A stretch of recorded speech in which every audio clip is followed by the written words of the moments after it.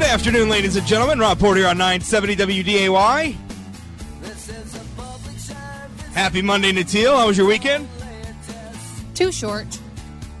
I suppose you had all those new Steam purchases you were playing. Oh, I'm not going to get to all of them for quite some time, I'm afraid, but that's... Well, you played some of them. Well, yes.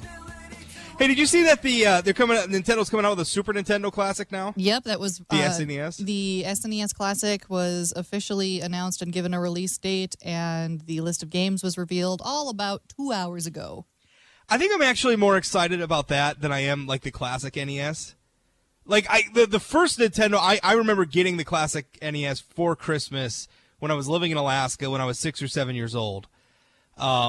And it was great. You know, I got that. I had Super Mario, Duck Hunt, obviously right away, the game that came with it, and then The Legend of Zelda. Those are my first video games ever. And so I've always loved that. But I feel like the Super Nintendo is when I really hit my stride with gaming. I feel like that was the big one. That was the one I used the most.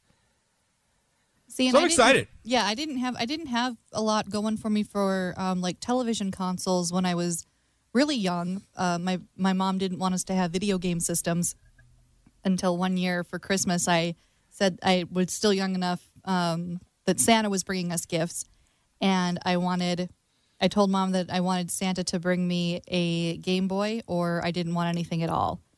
Like, a Game Boy was the only thing I wanted, and then I got a Game Boy. Santa brought me a Game Boy that year, and then it was just downhill from there. Then we got an N64, and it was fabulous. But I never had an NES or an SNES or an Atari or a Dreamcast or a Sega, like a Sega Genesis, even like a PS1. That's all stuff that I missed. Yeah, boy, yeah. I'm actually looking forward. I like these old games. I like showing my kids like the games that I played. Because they're still fun. I mean, it's still fun to go back and play those, especially now. Like expectations. I remember all throughout the time it was always this expectation that each new game had better graphics and better everything, bigger, badder. I think this sort of mobile, like tablets and cell phones and stuff like that, have renewed an interest. I think in those sort of simpler games too, right? I mean, does that make any sense? Because a lot of people, playing apps and stuff like that. I think. Those older games are still fun. Like, they're simpler. The graphics aren't as splashy or anything like that, but they're still fun to play, which is the most important part. Definitely. And the nice thing about the sort of classic games is that you don't have to sit down and play them for a really long period of time. A lot of the new games on the new consoles and things like that is something that you end up sitting down and spending an hour with, 2 hours with, something like that. Right. Whereas, back in the day, you could play a couple levels of Mario World in like 10 minutes. Yeah. Similarly, apps on your phone, you're usually not spending more than 10, 15 minutes playing the game at one time. I remember when saving a game was a big deal. Well, that's a huge deal. Right? Like, you couldn't, a lot of those, like, you couldn't save your game. You couldn't save your progress, right? So there was a lot of leaving the Nintendo on but turning the TV off. And then getting really mad when somebody would turn the Nintendo off because they destroyed your progress or whatever. Anyway, enough video game talk. We got real work to do here in Natil. 701-293-9000 if you want to join the program. 888-970-9329. Email talk at WDAY.com. Coming up at 1:30, North Dakota Insurance Commissioner Jon Godfread's coming on. We're going to get his thoughts on this health care bill as it begins to emerge. North Dakota Senator Heidi Heitkamp saying that the Senate version of the health care bill is even worse than the House version. We'll see what our insurance commissioner has to say about these reforms that are being proposed and what it could mean for North Dakota. So that's coming up at 1:30. Right now, I want to talk a little bit about the minimum wage. Now, Natil, you'll remember earlier this year, we had on State Representative Marvin Nelson on this program about legislation he was proposing regarding North Dakota's minimum wage. You remember that?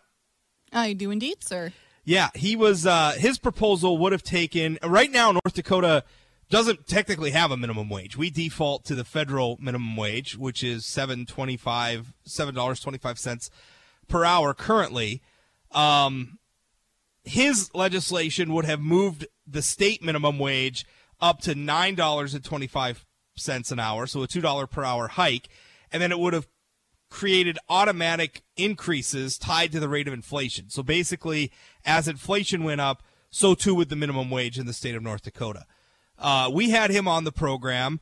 I obviously argued with him because I don't like minimum wage policy. I asked him about, the negative effects of driving up the cost of low-wage labor, and he told me, I quote, "There's very little in the way of negative effects." Well, over in Seattle, that city has raised their minimum wage. They also have done a $2 per hour increase, albeit they went from $11 an hour to $13 an hour for large employers. It's the second big increase in less than a year, right? So it was even lower than 11 before. So they're moving their wage up pretty fast. Now, a team of economists, and I'm reading this from 538.com, a team of economists at the University of Washington have studied this and what its impacts on the labor market are. I quote from the article, "The increase led to steep declines in employment for low-wage workers and a drop in hours for those who kept their jobs. Crucially, the negative impact of lost jobs and hours more than offset the benefits of higher wages. On average, low-wage workers earned $125 per month less because of the higher wage, a small but significant decline." So essentially what's happening here is the city of Seattle passed policy which inflated the cost of low-skill, low-wage workers. The employers in that city responded rationally by working to control those costs. And so what they did is they essentially employed fewer low-skill, low-wage, minimum wage workers. They also gave those workers fewer hours. And I imagine there's all sorts of different ways they could do that. They could just, reduce the number of workers they have and give the remaining workers more work. Maybe they spread out some of those to higher wage, higher skill workers who could perhaps handle those tasks, quicker or more efficiently, however the case may be, earning a larger wage, of course. But I think the larger point here is clear. There is a negative effect. When the government just steps in and, as a matter of policy, inflates the cost of a group of workers without necessarily increasing their value to the employer's not just going to sit still for that. They're going to react to that, and they're going to react in perfectly rational, perfectly understandable ways. And the people who are going to get hurt are the low-wage workers. So here in North Dakota, the Democrats, specifically State Representative Marvin Nelson, wanted a $2 an hour increase in the state minimum wage and then wanted automatic increases going forward tied to the rate of inflation. He says that wouldn't hurt the job markets. That wouldn't hurt these workers. And I think he's wrong. And I think the example of Seattle proves it. If we muck around with the costs of these workers, there are ramifications for that. What do you think? Do you support the minimum wage? Do you think we ought to increase the minimum wage? Is it something that is it good policy? Is it something that you would support? Or do you think that it hurts these workers? Because I think the latter is true. Love to hear from you. 701-293-9000, 888-970-9329, email talk at WDAY.com. We'll be back right after this. Don't go away.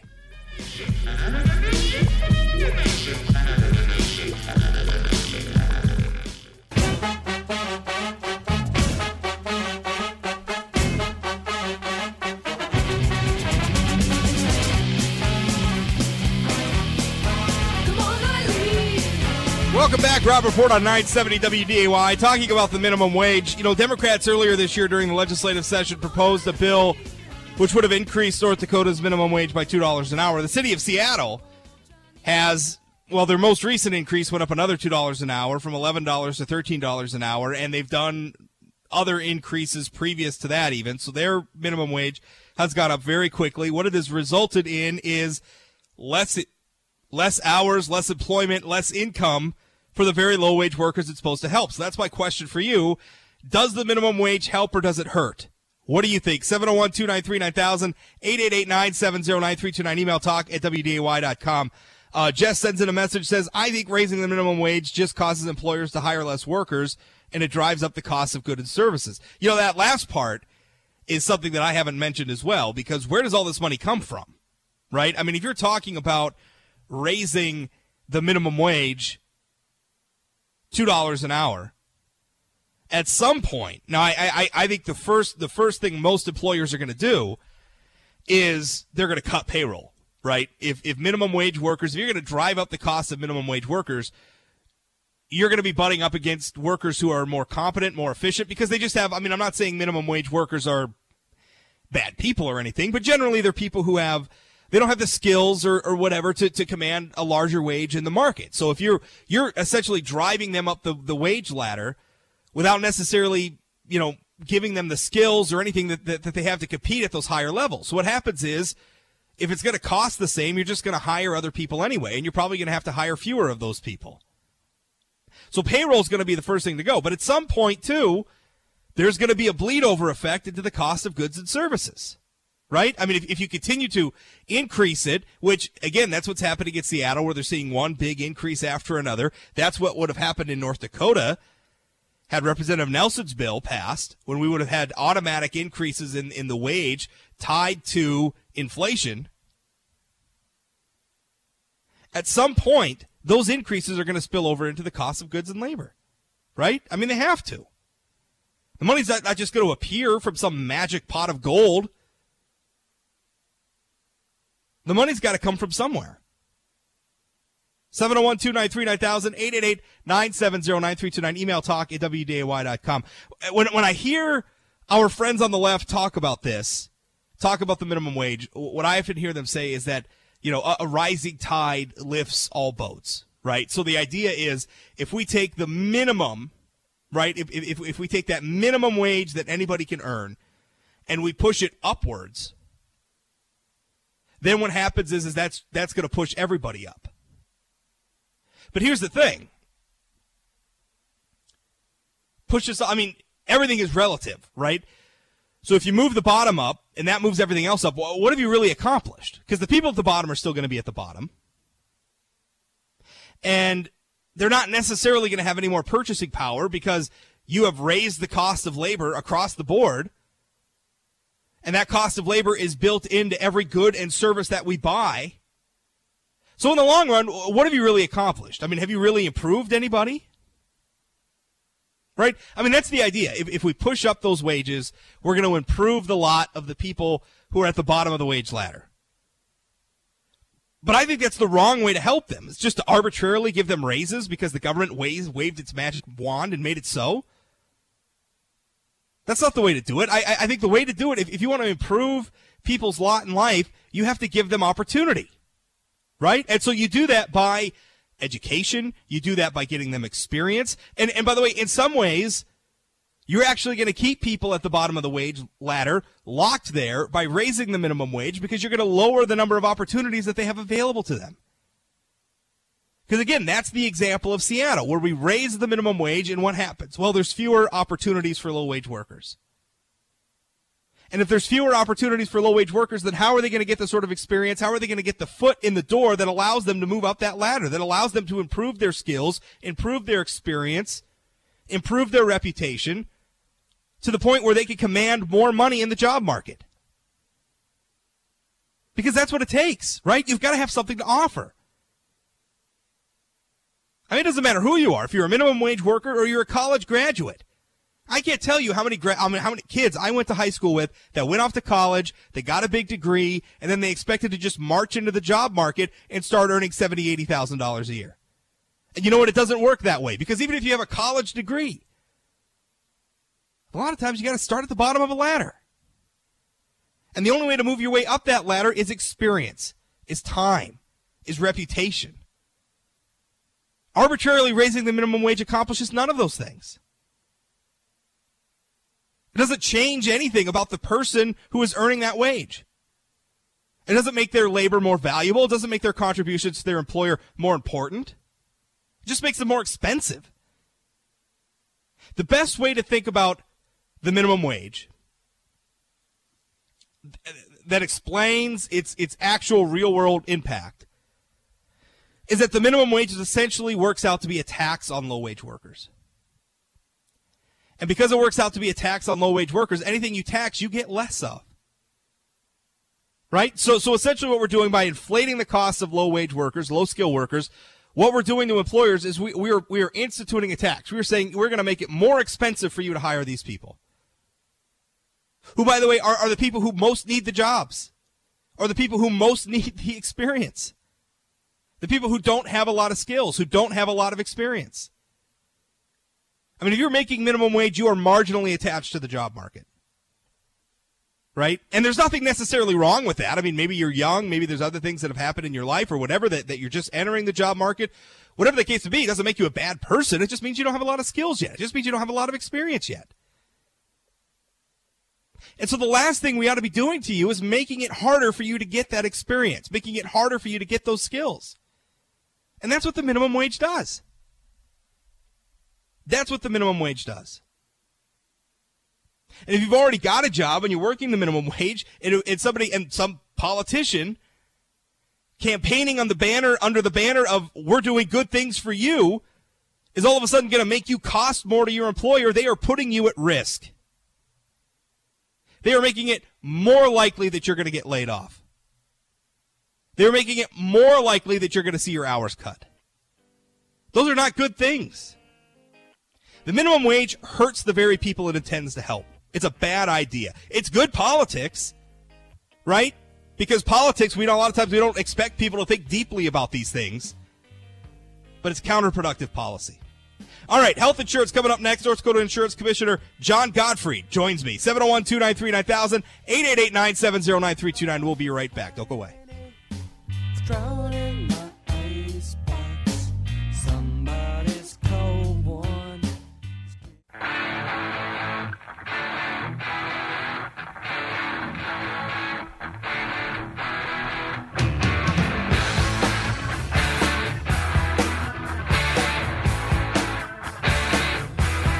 Welcome back. Rob Report on 970 WDAY. 701-293-9000. That's your local number. 888-970-9329. That's toll free. Email talk@WDAY.com. On with me now is North Dakota Insurance Commissioner Jon Godfread. Jon, how are you? Doing very well. Thanks for having me on, Rob. Are you having a good Monday? You know, it's a busy Monday. They all seem to be busy, but there's a few issues going around with some healthcare things going around at the federal level, so it's been keeping us busy for sure. Well, that's what we want to talk about. You know, last time I had you on, the House had just they were either about to or had just recently passed their iteration of healthcare reform. And the caveat that we kept putting on it is that what the Senate passes is going to be different from what the House passes. So there was really nothing. There were a lot of unknowns, I guess is what we were saying. Well, now the Senate has unveiled their version of a health care plan. And I guess the question for you is, what are the implications you're seeing for North Dakota? Obviously knowing that a lot's going to change. There's still a lot of debate to be had. But what is this Senate health care bill? What could it mean for North Dakota? Well, the big thing with the Senate health care bill is it deals an awful lot with Medicaid and how Medicaid expansion has rolled out, especially in North Dakota. We're one of the states that expanded Medicaid. It talks about kind of walking that back a little bit and essentially getting either, the states who've expanded and taken that population who are now on Medicaid and moving them back from that 90% match, which we're at now, back down to about the 52, 58% FMAP. That's the technical term for what our traditional Medicaid is. There's a vast majority of the bill deals with some Medicaid implications and what that does, across the state. That's probably best left to the governor's office and Human Services, who actually administer and run that program. In terms of the insurance side of things and what that does, it's very similar to the House bill. There's some changes to it. The changes to the subsidies. It opens it up a little bit broader. The House bill limits it from 100% of the federal property level to the 400% level. The Senate goes from 0% to 350, and where that's important is, as the states look to have to pay more for their Medicaid expansion as that match drops, folks are likely going to be either pushed into the individual market, or the state may decide no longer to do the Medicaid expansion program. So there's overall, the umbrella statement is it deals a lot with the financial side of insurance, and it's very similar to the House bill. I guess in terms of what the average North Dakotan can expect to see is it does repeal the mandate, it does repeal the employer mandates, it gets rid of some of the health care taxes, so there should be some downward pressure on premiums. But I guess I'm not sure if we've quite found that sweet spot yet with actually addressing some of the main issues with Obamacare. And it also doesn't do anything to address the rising cost of healthcare, and that's the true driver of the cost of insurance. I mean, you look at if it's going to be expensive to receive healthcare treatment, your health insurance is going to be expensive, and this bill doesn't really touch on any of that. 701-293-9000, 888-970-9329, email talk@wday.com. So what should they be doing? I mean, what's missing out of these bills that ought to be in there? Well, what we've been kind of banging the drum on is turn this back over to the states. You look at what North Dakota was like, the pre-ACA, pre-Obamacare, and what we're like now. Virtually the same percentage of people are going uninsured. So what we've seen is the cost of health insurance has increased dramatically. Our deductibles have gone up, so the level of coverage is, in my opinion, is lesser than what we've had before. So if you can just turn this back over to the states and allow us to manage our marketplace like we do for every other line of insurance, I think you can get some better outcomes. The issue with the Senate bill and even with the House bill as well is they do some of that. They take some steps to move it back to the state control, but everything that comes out of D.C. seems to come with some strings attached. There's a 7%, 14%, 21%, up to 35% the states have to kick in to cover some of these programs. And we just got through a legislative session, and Rob, I'll tell you, I'm not sure where we're going to get that money in North Dakota to actually participate in some of these waiver programs.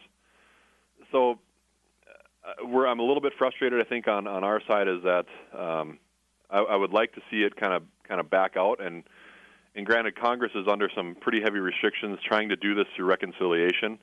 So they're very limited at how they can attack this deal. It's got to be basically financial and budgetary. And by doing that, they only need the 51-vote threshold to get through the Senate. If they wanted to actually look at kind of really attacking the heart of the ACA and really making some significant changes, they'd then need to get to that 60-vote threshold, which is where they're running into some roadblocks.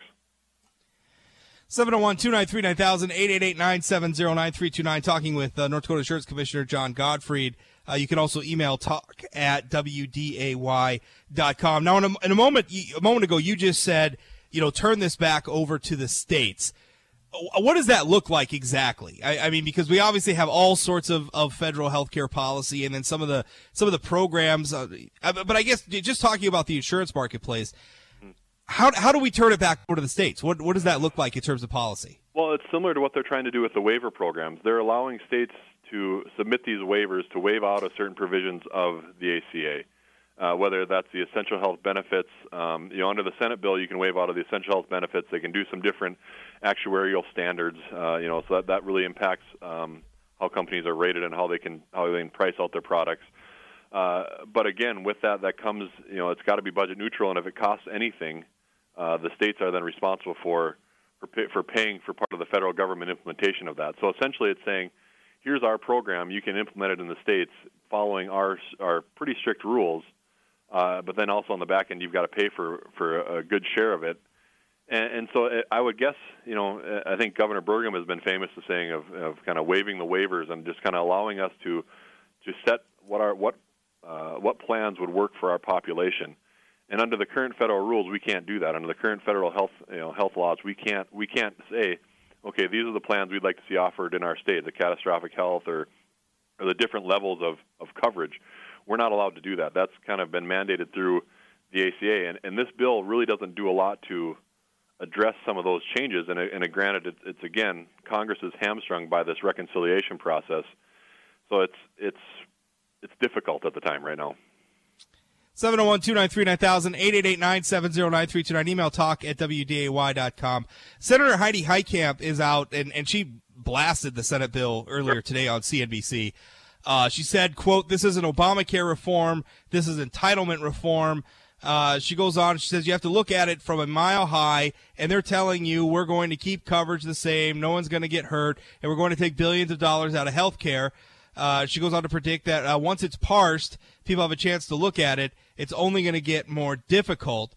What do you make of those comments? I mean, she's saying this is even worse than the House bill. Your argument is, we're doing a lot of stuff here, but we're not addressing root causes. I mean, that's kind of my standpoint. I think, to address Senator Heitkamp's concern, I think you got to back up and say, our status quo where we're at right now isn't a good position. North Dakota, we've been fairly stable, and we're in a fairly good spot. We've got 3 carriers in our individual marketplace, but for the folks who want to rail on anything that Congress does, they're not taking into account that in a lot of states, in a growing number of states, there are no carriers in that individual marketplace that Obamacare seeks to address. I saw a number, and they were projecting that I think by like the end of this year or maybe the end of next year, I'm forgetting, I don't have it in front of me, but like something like 41% of counties in the United States would have only one insurance provider available. Yeah, that's fairly accurate from the numbers I've seen as well, and that's really not a competitive marketplace, as you know, and there's a number of counties and a number of states even that again have no coverage in those areas. So what do those folks do who are on the individual marketplace that there's nothing offered for them? And so it's a little bit I guess disingenuous in my eyes to rail on this, knowing full well that the current status quo is essentially crumbling under our feet. Now, granted, again, in North Dakota, we've been somewhat insulated from that, and we're very fortunate, but I also don't want to get to the end of the cliff before we start making some decisions. You don't need to fall off the cliff before you go, oh, this is a bad idea. Do you feel like, obviously, you have all these other, places where they're losing options, where they're going down to just one available. Why has North Dakota been insulated from that, and are we at risk of that in the future if nothing changes?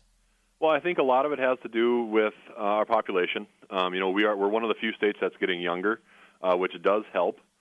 We've got as our population as a whole is considered. But how much longer are we going to keep getting younger? A lot of us getting younger was the product of the oil boom, and obviously that's over for now. I feel like some of those demographic changes are going to start to reverse a little bit. I agree, and but at the same time, we've also got a relatively small percentage that are on that individual marketplace. So again, we're a little bit insulated from there. We're at about, I think, 8% of our population participates in that individual marketplace, whereas other states are much higher.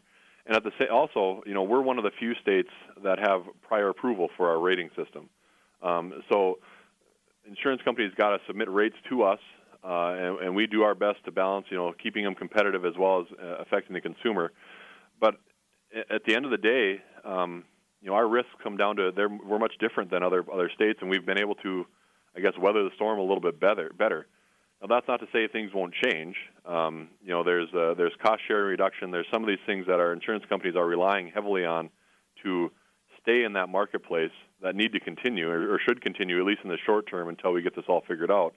Those are up in flux. If we find out that those are pulled, at any point, our marketplace could change dramatically. But as far as exactly why have we remained competitive and why do we still have 3 carriers in the marketplace, I think it has a lot to do with our population, and I think it has a lot to do with, kind of how we go about business and what our state does. And it may be best left to answer by the insurance carriers, but I think that's what I believe in.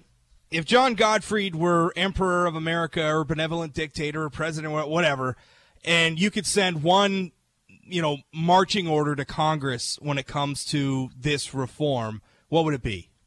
I would say just let us handle health insurance like we handle all other insurances. And that is, there's guideposts and there's fence posts put up by the federal government that kind of just say you got to stay within this field.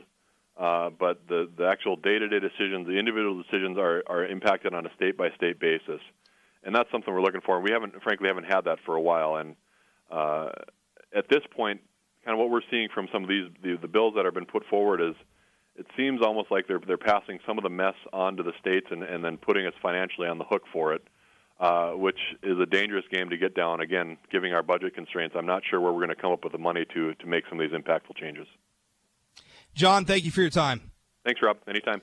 It's Jon Godfread, North Dakota Insurance Commissioner. I don't know. I like that. I think that's what we got to do. I think we got to let the states get back in the driver's seat here, but when do the feds ever give up control of anything? All right, we'll wrap up the show after this. 701-293-9000, 888-970-9329. Email talk@wday.com if you want to join in. We'll be right back. Don't go away. I'm giving up on you. How could I ever call you?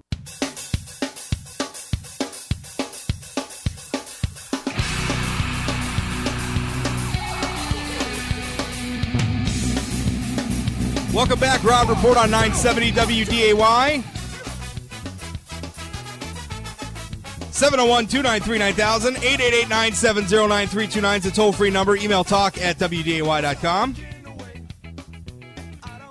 Jay Thomas Show coming up next, of course, as always. I'll be joining Jay for the first part of his show as well, so stay tuned for that. Natil, what do you think? What do you think of what our insurance commissioner had to say about health insurance reform? I think he's got the right idea. I think the problem is we're trying to implement, and we do this a lot, where we try to implement solutions from the federal level, which end up being sort of one-size-fits-all policies for every part of the country, or they riddle them so full of exemptions and waivers and everything else that it becomes this Byzantine sort of policy that nobody really understands anyway. When really, I feel like a lot of times we ought to just let the locals address this. Yeah, my problem is that letting the locals address it is going to create situations and scenarios where right here, for example, if I'm living on the North Dakota side of the river, I could be getting better or worse health care than someone who lives 2 miles across the river in Minnesota.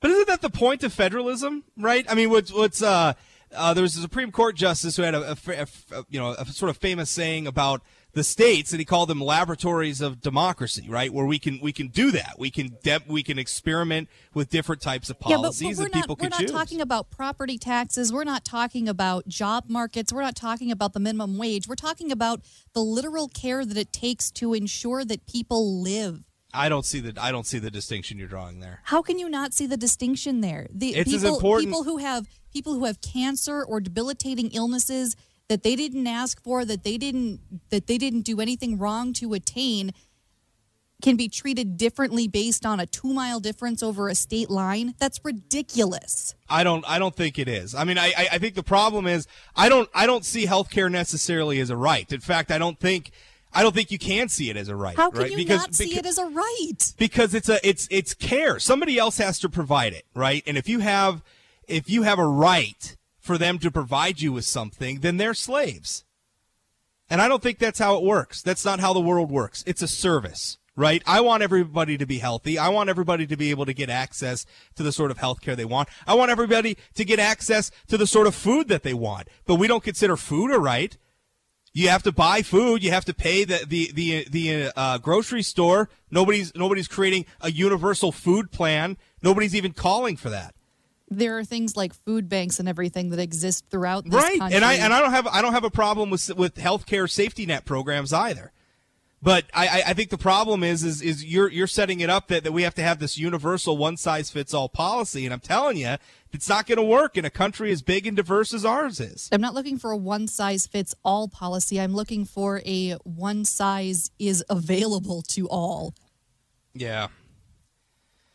I just don't. I don't know how we get there. I mean, I don't know how we get there and implement it in a way that's going to be cost effective, right? Because at the end of the day, cost has to be a factor, and that's the thing that scares me. Is no matter what, cost has to be a part of this discussion because somebody's got to pay the bill, whether it's the government or whatever. And I can tell you, I would rather be in charge of paying for my own health care, knowing that I might not always be able to afford all the health care I need, than to have the government deciding for me how much health care I can access. That's the thing that I am very afraid of. Yeah, well, I hope that you don't ever get cancer, Rob. Well, I hope that I have worked hard enough to have very, very good coverage if I do get cancer. Caller, Vern, you're up. What's going on? We got just a couple minutes left. Yeah, real quick. I should be able to buy insurance wherever I want. I don't need the government telling me. I was without health insurance for about 5 months last year. I couldn't get on another program until a start date. I did not use any health insurance, but yet I had to pay the federal government a penalty for not having insurance. And if I was worth $100 million, I should be able to take care of my own medical expenses. I should not be required to have it. It is not a right to have health insurance. Thanks. Yeah, thanks for the call, Vern. I think a lot of the problem, like if you go back when we had all those numbers back before Obamacare, there was like 20 million or 30 million or 40 million, some number that Democrats kept throwing around saying these are all the uninsured people in America. But if you looked at that, a lot of those people had insurance available to them. They just weren't using it. They just weren't accessing it for whatever reason. But we're out of time, so we'll have to debate this another day. Jay Thomas Show coming up next. I'm Rob Port. You can always catch me here 1 to 2 p.m. Monday through Friday, or 24 hours a day, 7 days a week at sayanythingblog.com, North Dakota's most popular political blog. Thanks for listening, and we'll talk again.